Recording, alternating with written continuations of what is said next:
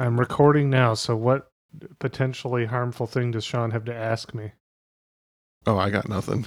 Okay. Jeremy and I were just excited to hang out with you, you know? Yeah, just the three of us. Just the three of us building castles in the sky and stuff. Just the three of us. You, and I.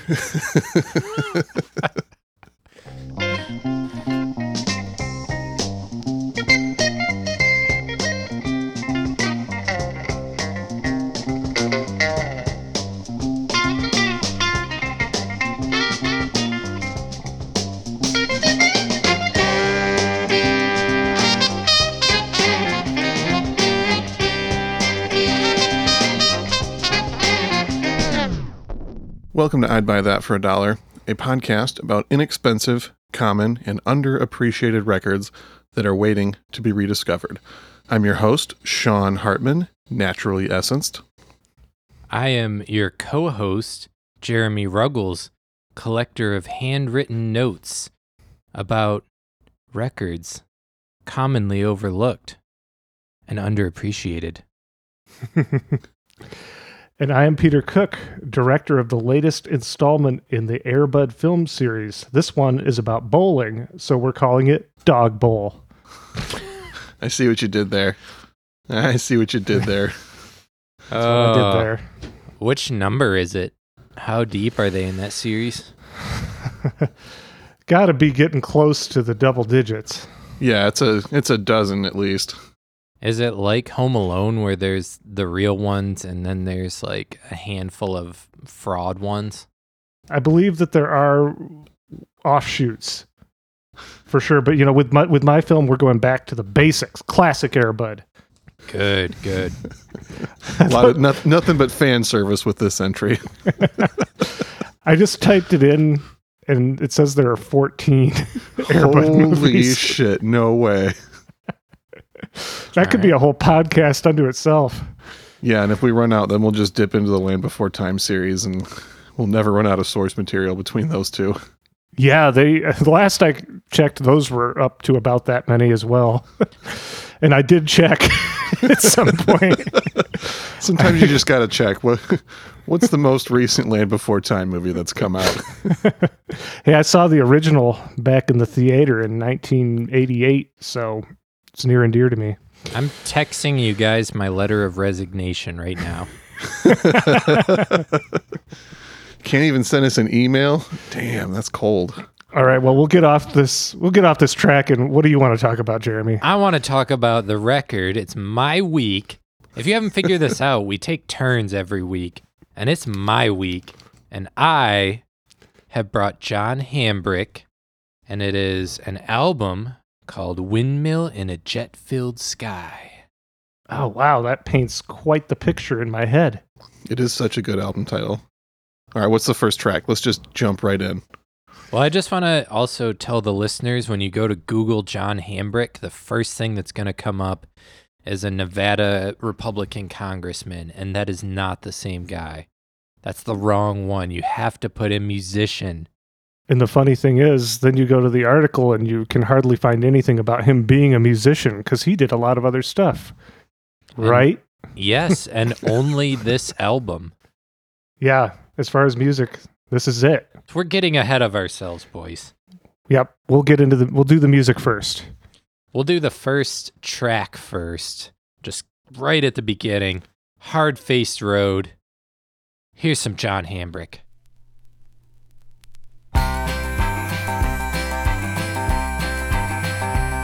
Chicago, LA,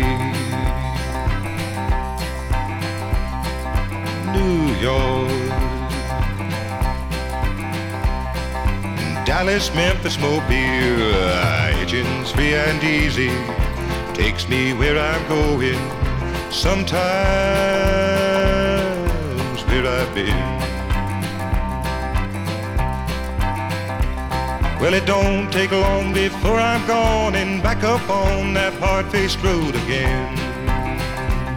Well, I laid it out in Memphis, feeling pretty big, had a gig, drinking gin, till things got thin. nearly married, couldn't tarry. Now I'm back upon that hard-faced road again. Well, easy people say country roads take you home. Others say highways make you swear. I don't care. I go everywhere. Well, it won't be long before I'm gone and back up on that hard-faced road again.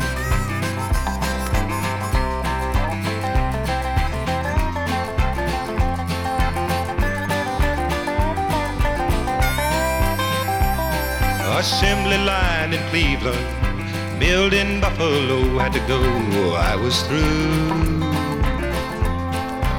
Oh, when the snow flew. Don't like cold wind, it ain't my kin. Now I'm back upon that hard-faced road again. Saw my parents late last year, my brothers in the spring. Funny thing, they are men. Life's changed them. I don't know why. I said. If you boys had to guess what state John Hambrick is from, where would you guess? Texas. Yeah. Oh, is that right?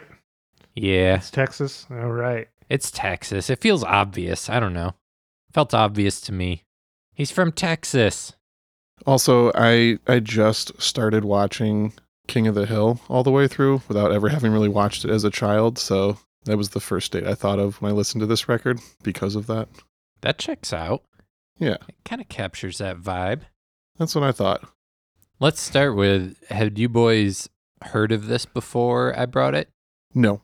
I had not heard of this until you suggested it. I think you've been talking about doing it for a while, but I didn't check it out until last week. I liked it right away, though.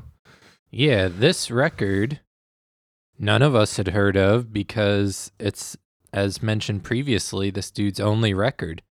And I actually found it at Pinwheel Records. Shout out to Pinwheel in Chicago. Where we recorded the Huey Lewis in the News episode. Yeah, and we were kind of cruising through the bins. This was a year ago. That's crazy to think about now. Exactly. Almost exactly. That was leap year, and we're recording this on February 28th. So yeah, wow, that was a year ago. Yeah, right before all the pandemic stuff. We had all these plans for traveling around recording episodes, and here we are a year later. But yeah, I found this in the bins at Pinwheel Records and was immediately intrigued by the name, as you mentioned, Windmill in a Jet-Filled Sky, along with the cover that just has, a cowboy-looking dude with a broke-down windmill and an old barn. Did they have a sticker over brick so that it just read John Hamm, and you might think that John Hamm from Mad Men put out a record?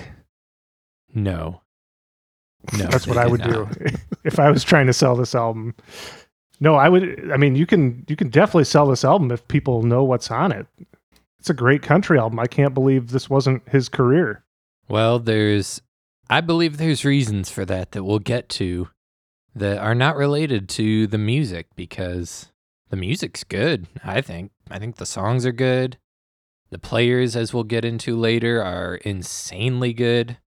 Yeah, some real pros. Yeah, but let's start at the beginning, where John Hambrick was born in Conroe, Texas, which is a little oil town kind of near the Gulf. So he tried to be an actor early on in his life after, growing up, getting out of high school. Tries his hand at acting, and that doesn't really hash out. And then he's selling typewriters at one point, and he actually tried to sell a typewriter to Jack Ruby a couple weeks before Jack Ruby killed Lee Harvey Oswald. Wait, did he sell the typewriter to him or not? Was he unsuccessful? What could history... I believe he was unsuccessful. Oh, if he just sold Ruby that typewriter, I mean, then someone else would have killed Lee Harvey Oswald.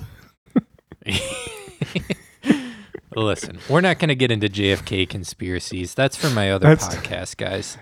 Yeah. That was a strange bump, though, in his history that I found. But John Hambrick, primarily his career and most of his life was around his job of being a broadcast journalist and news anchor. And he started down that path in 1963 in Texas. He was like out selling typewriters, and some dude was like, "Hey, you're like handsome and have a good voice and stuff. You should go be a TV dude." And then he did it for like 30 plus years. Whoa. But he started in Texas and then went to Cleveland, went out to LA, which he said was the biggest mistake of his life, went on to San Francisco, New York City, and then he was in Miami for a while until 1993. Somewhere in there, he won an Emmy for his newscasting. So if you notice in the song we just listened to, he starts listing off a bunch of places, and I think he comes by that honest. He was a legit rambling man. Yeah, that comes through in the music. It doesn't feel like he's putting on some facade. Yeah, his wife, Barbara Watson, whom he was married to for 51 years, said that they should have just bought a moving van and left it in the driveway because they were constantly moving all over the country.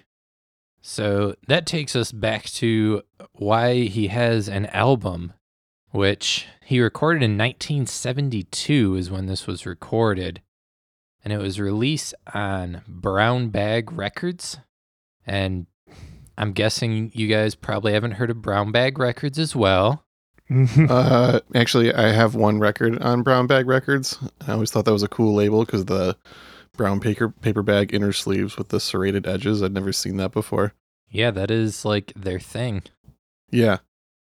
Do you know anything about the record label? Because I didn't. No, I didn't do any research on the label up until just earlier today. It looks like it was owned by Terry Knight, who mixed and produced this album. Yeah, do you know anything about Terry Knight? Yeah, he was like kind of an underground garage rock guy with Terry Knight the Pack, and then later... That's Michigan. Yeah, yep, he's a Michigan dude. And then that kind of transformed into Grand Funk Railroad, right? Yeah. Yeah, he managed Grand Funk Railroad and turned them into a platinum-selling huge band. Reading about him, he seemed like a kind of a provocateur type. He was a very bombastic seeming kind of fellow, which makes this kind of an unlikely record because I don't really understand. Mostly understated. Yeah, and the like first record he put out on Brown Bag, he made this really controversial album cover that got it like banned in stores and stuff because he was trying to get press. And he had a history of just doing like kind of shock things to try and get press. But he did this album for some reason. So I think that is part of why this was ill-fated for John Hambrick is he did this album. I couldn't find anything explaining how this actually came to be, but it doesn't feel like the right pairing for this kind of music. Are you sure Terry Knight just say, "Hey, you're handsome and have a good voice. You should record an album for me"? That's how things always worked out for John Hambrick. Yeah, he's just that handsome, tall guy who just everything falls into his lap. So the other album I have on Brown Bag is the self-titled record by the band Faith, which is more of a hard rock kind of thing, but it has a lot of like deep Southern and country roots to it. So that being the only other thing I'm familiar with on this label, the John Hambrick doesn't sound quite as out of place. Especially with the one weird song on here, Ain't Never Seen a White Man. That song feels like it fits right in with all the other stuff we're talking about as far as the more psychedelic rock stylings. Oh yeah, I did find out who wrote that song. That was not a John Hambrick original. All the other songs are apparently, but that was written by a guy named Dick Monda, also known as Daddy Dewdrop. Best known for the 1971 hit Chick-a-Boom, Don't Ya Just Love It. Yeah, when you go to listen to this record, that song will stand out because it didn't age as well. I think it was well-intentioned, but the message is kind of cringy these days. Yeah. I mean, pretty progressive for a country music record in 1972. But, I mean, Texas is where all the outlaw country stuff was happening around this time, and all of that was generally more progressive than the typical country music before this point. Yeah, absolutely. Yeah, this is right in that time frame of like people like David Allan Coe, who, it gets pegged as being because of the internet. Some of his more controversial material has gotten out there, and people think he's some racist, but he was actually playing prisons, had a black drummer in his band, had dreadlocks. Was the outlaw country scene was actually one of the more progressive country scenes. Oh, for sure. Yeah, and I got the impression reading about John Hambrick's career as a broadcaster that he's definitely more progressive minded. There's one story that really stuck out to me that I stumbled upon on like somebody's recounting of his like life in a Facebook memorial post or something. I went deep on this one, but there's one story from there was an occupation of Wounded Knee, South Dakota, which was the site of the Wounded Knee Massacre, where they murdered a bunch of Native American men, women, and children. So in 1973, they occupied that city, the Native American protesters, and John Hambrick and his cameraman went there because they wanted to interview the protesters. And the FBI and the U.S. Marshals had all the roads blocked off and weren't letting anyone in.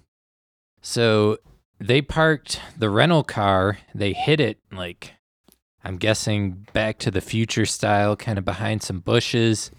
And then him and his cameraman hiked 6 miles with 100 pounds worth of camera gear towards the city.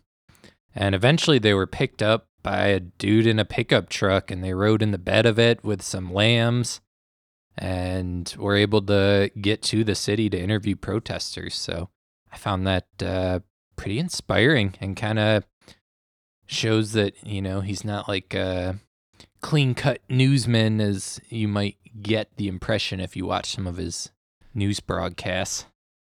Just a handsome, free-thinking man. True. Let's get to another cut, eh? I'm into it. What do we want to play next? Let's do the one you wanted to hear, Peter. Silence of the Heart. Or Silence of My Heart. Yeah, I'm into it. Side A, track 3. Think about, if you will, this old boy, maybe 35, 37 years old. Drives a blue Chevrolet pickup truck, maybe. Just kind of goes from town to town working. He don't stay too long in one place, but sometimes he wishes he could. The time has come for me to go, babe. We both knew I would someday. Got my gear packed and the call on. This time next week I'll be on Perlo Bay. I'll let you know I'm staying in Anchorage on my days off. I don't write such good letters, but if you want from time to time I'll call. The circumstances of our lives, babe, are bound to keep us apart. But your love is locked securely, forever in the silence of my heart.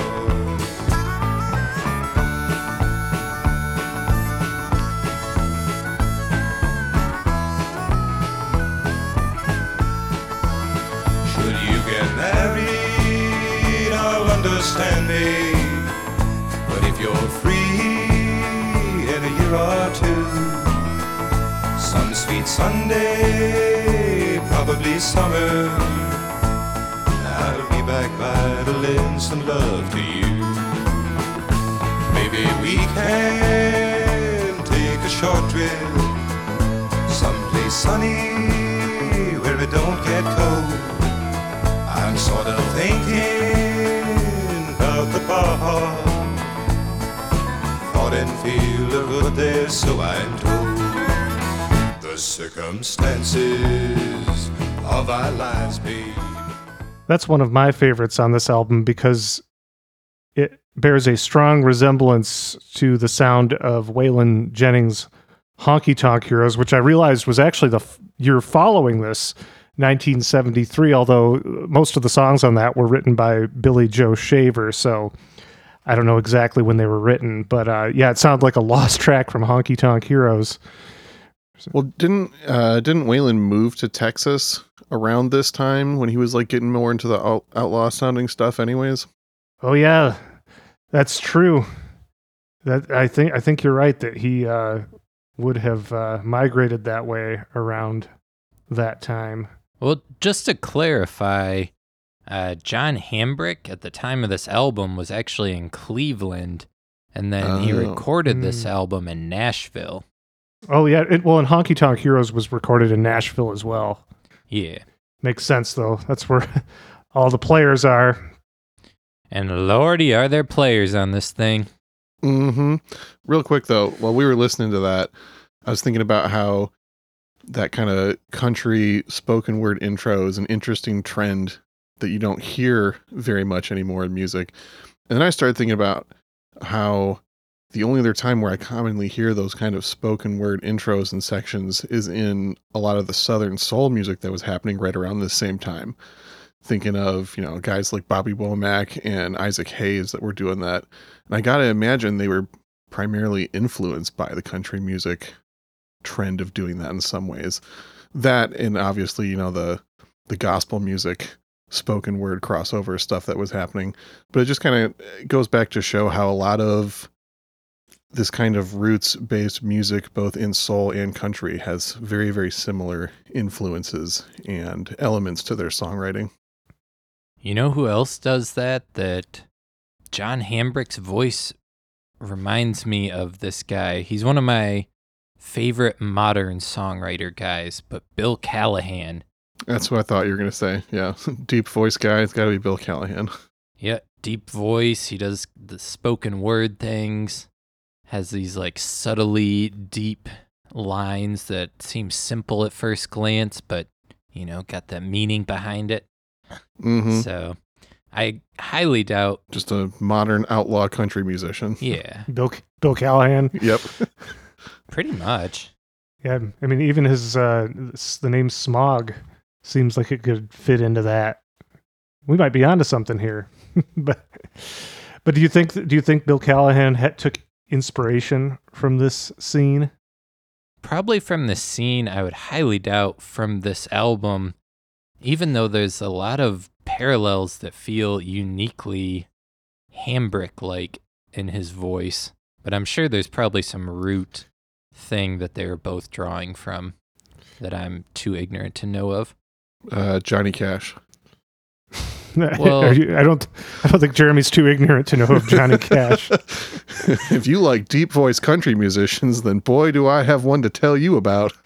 There's some like vocal affect things that are very specific that kind of stick out in my brain, but that's way too much talk about Bill Callahan for this. Yeah. Let's talk about the other musicians on this thing.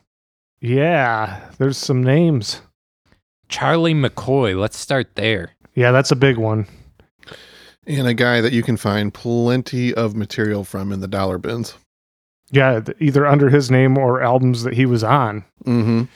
Although some of the stuff he appears on as a session player is pretty high-end price as well. He's on a lot of the late 60s Dylan stuff.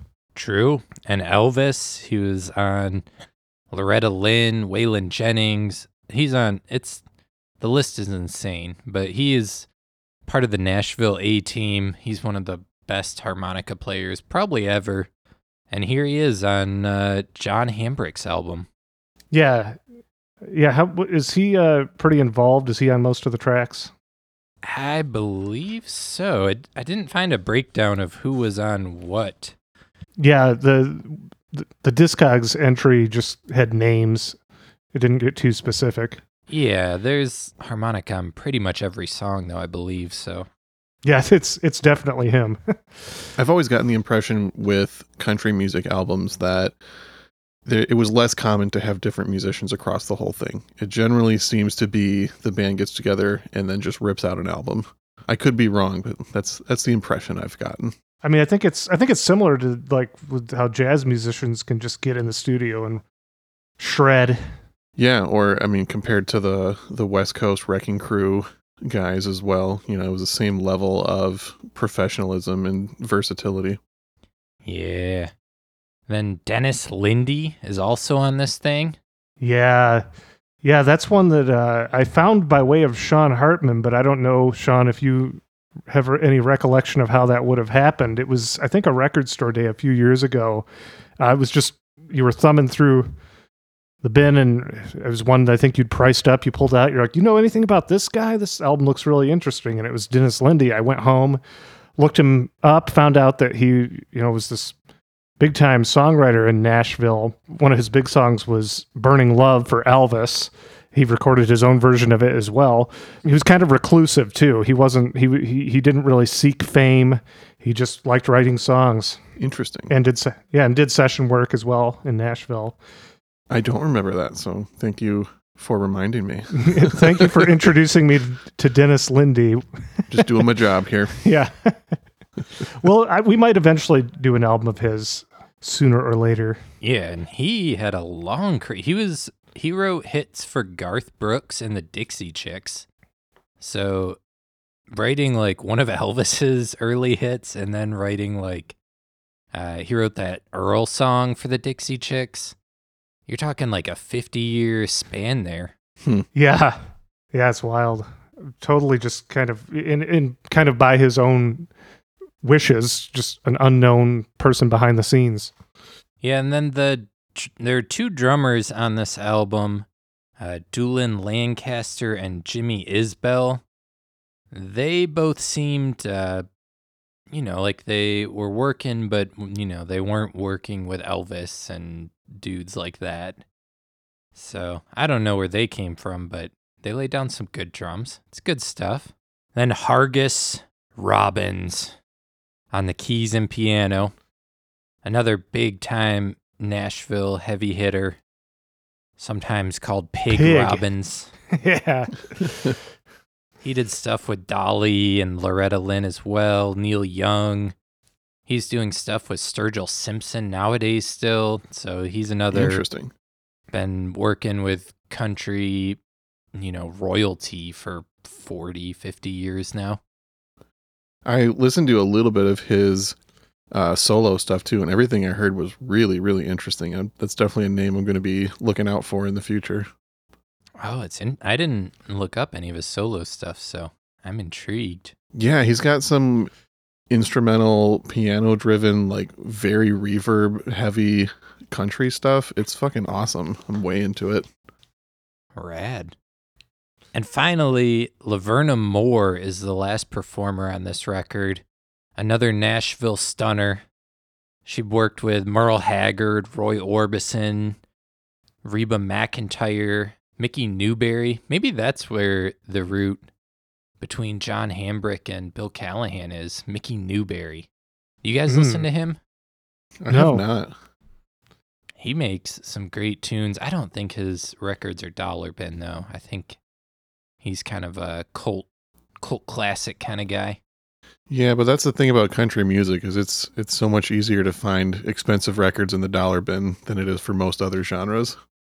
Yeah. I mean, the Dennis Lindy record that you introduced me to him through, I think it was selling for $5. You go online, it's like 10, 15, but you're going to find that thing because no one knows what it is. You're going to find it for a few bucks probably out in the wild. Yeah. It seems like most record stores I go into, if it's not Willie Nelson or Waylon Jennings or Johnny Cash, like everything is just cheap in the country section usually. Very true. And there's a lot of great old stuff in there. So much. Which, you're going to give us a sweet list of after we play this song. Mm-hmm. But for now, we're going to dig into Share It Till Tomorrow, Side A, Track 4.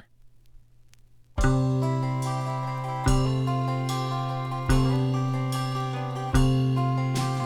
I were lying with you now, my love, there wouldn't be a world outside the door, with walls around us green as the trees, and yellow streams running across the floor. Next to you, I'd hear your thoughts breathing, and read them by the love light of your eyes. When shadows dim their glow, I'd watch you sleeping, and what I knew would help me through the night. And the blue skies we'd make as we touched and we felt, and we knew who we were. We'd eat and we'd drink from each other's plate and cup, and we'd share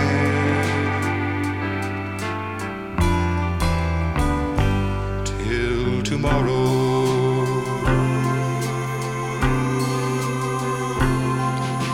Be no sense nor need to call out, to think about the things we'd like to be. Most of that is scribbled on some paper and used for paper airplanes in the breeze. Names and words of other times forgotten. The language that we'd use would be our own. No bargains, no exchanges from the market. We'd make it for a moment here alone. And the blue skies we'd make as we touched and we felt, and we knew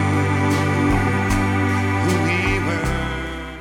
Once again, I'm just shocked hearing that rich singing voice right there, that this was not his main occupation. Yeah, you hear some records where it's a one-off thing from an artist, and sometimes it kind of makes sense. Like, it's good, but it's too challenging for what was happening. But with this record, it's like, this could have been a hit. It's weird why it's not. But, cool that we get to discover this bona fide, amazing record that is totally off everyone else's radar. I'm going to say up front that I am sort of blanking on a lot of the other people, but I feel like there's this weird trend where a lot of people, actors or other people in the public eye who make a one-off album, so much of the time it's country music. For whatever reason, that seems to be the one-off albums for people not where music isn't their main occupation. It's so often country.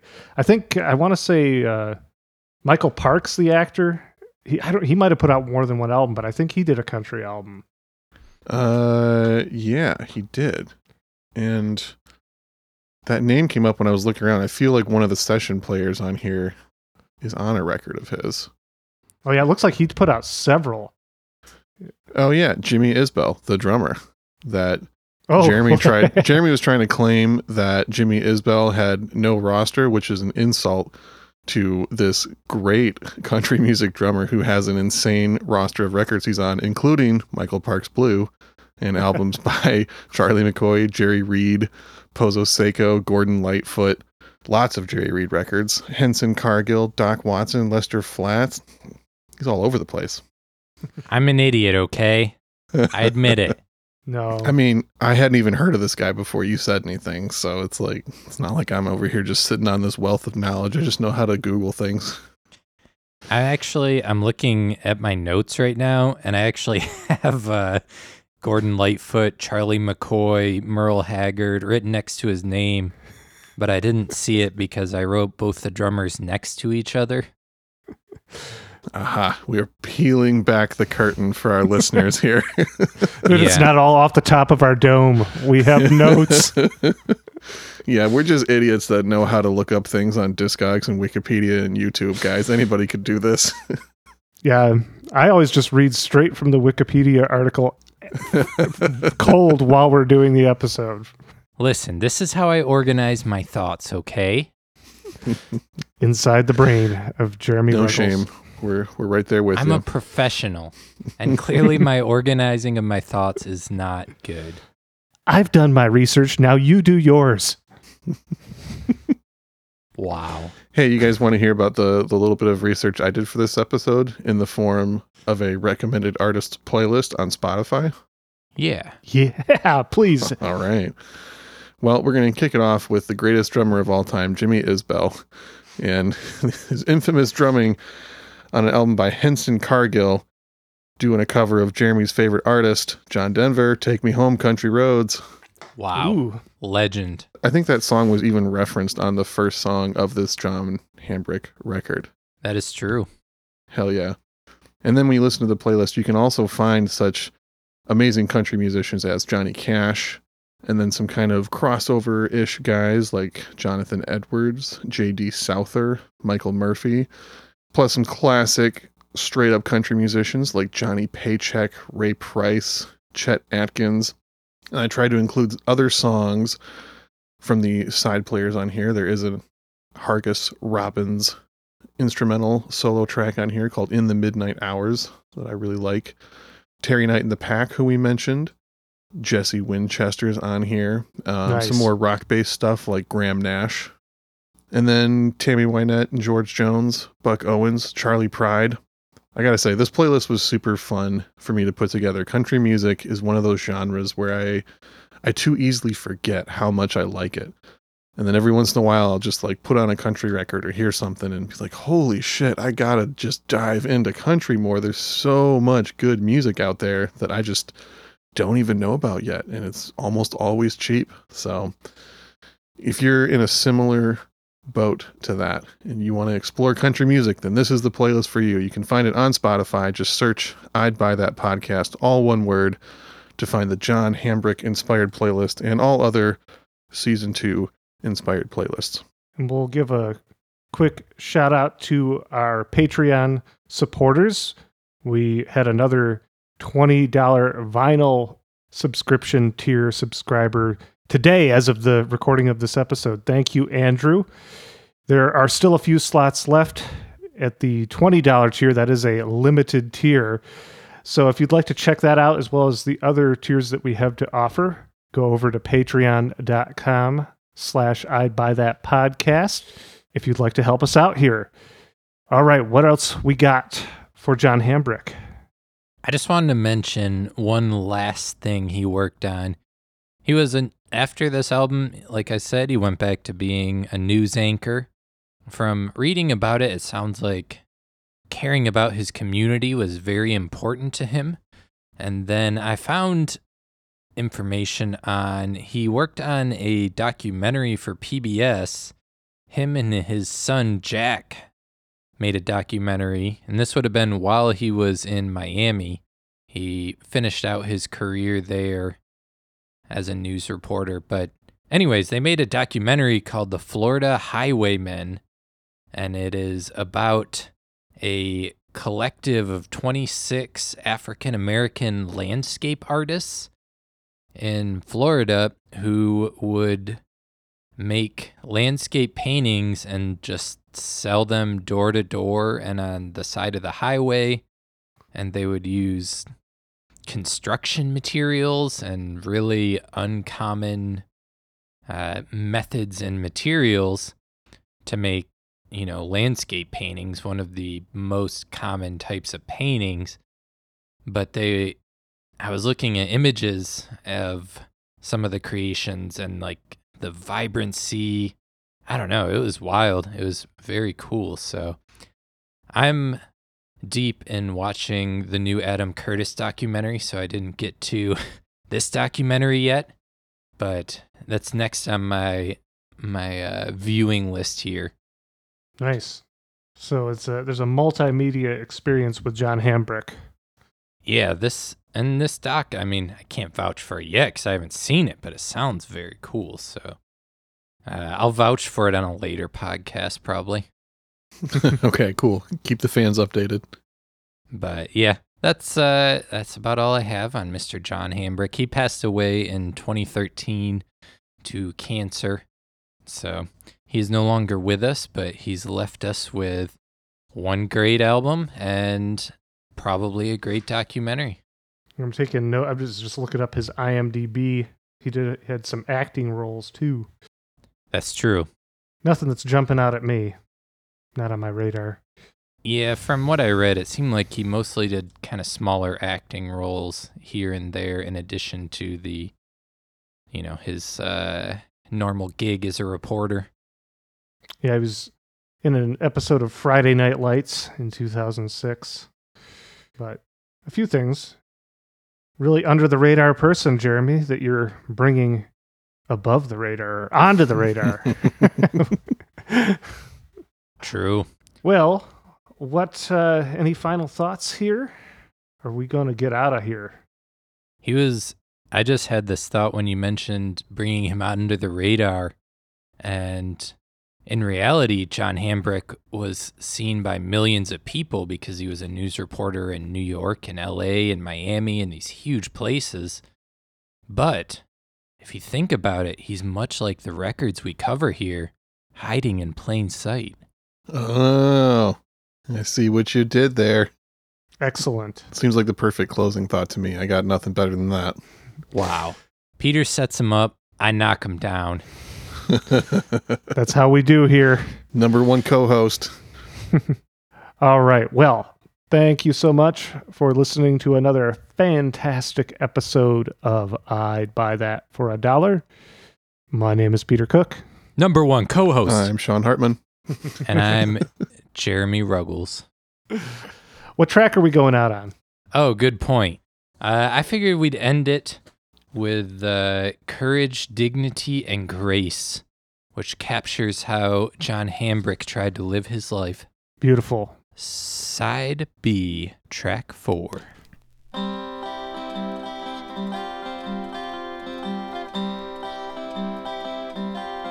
From her fear and pain I came,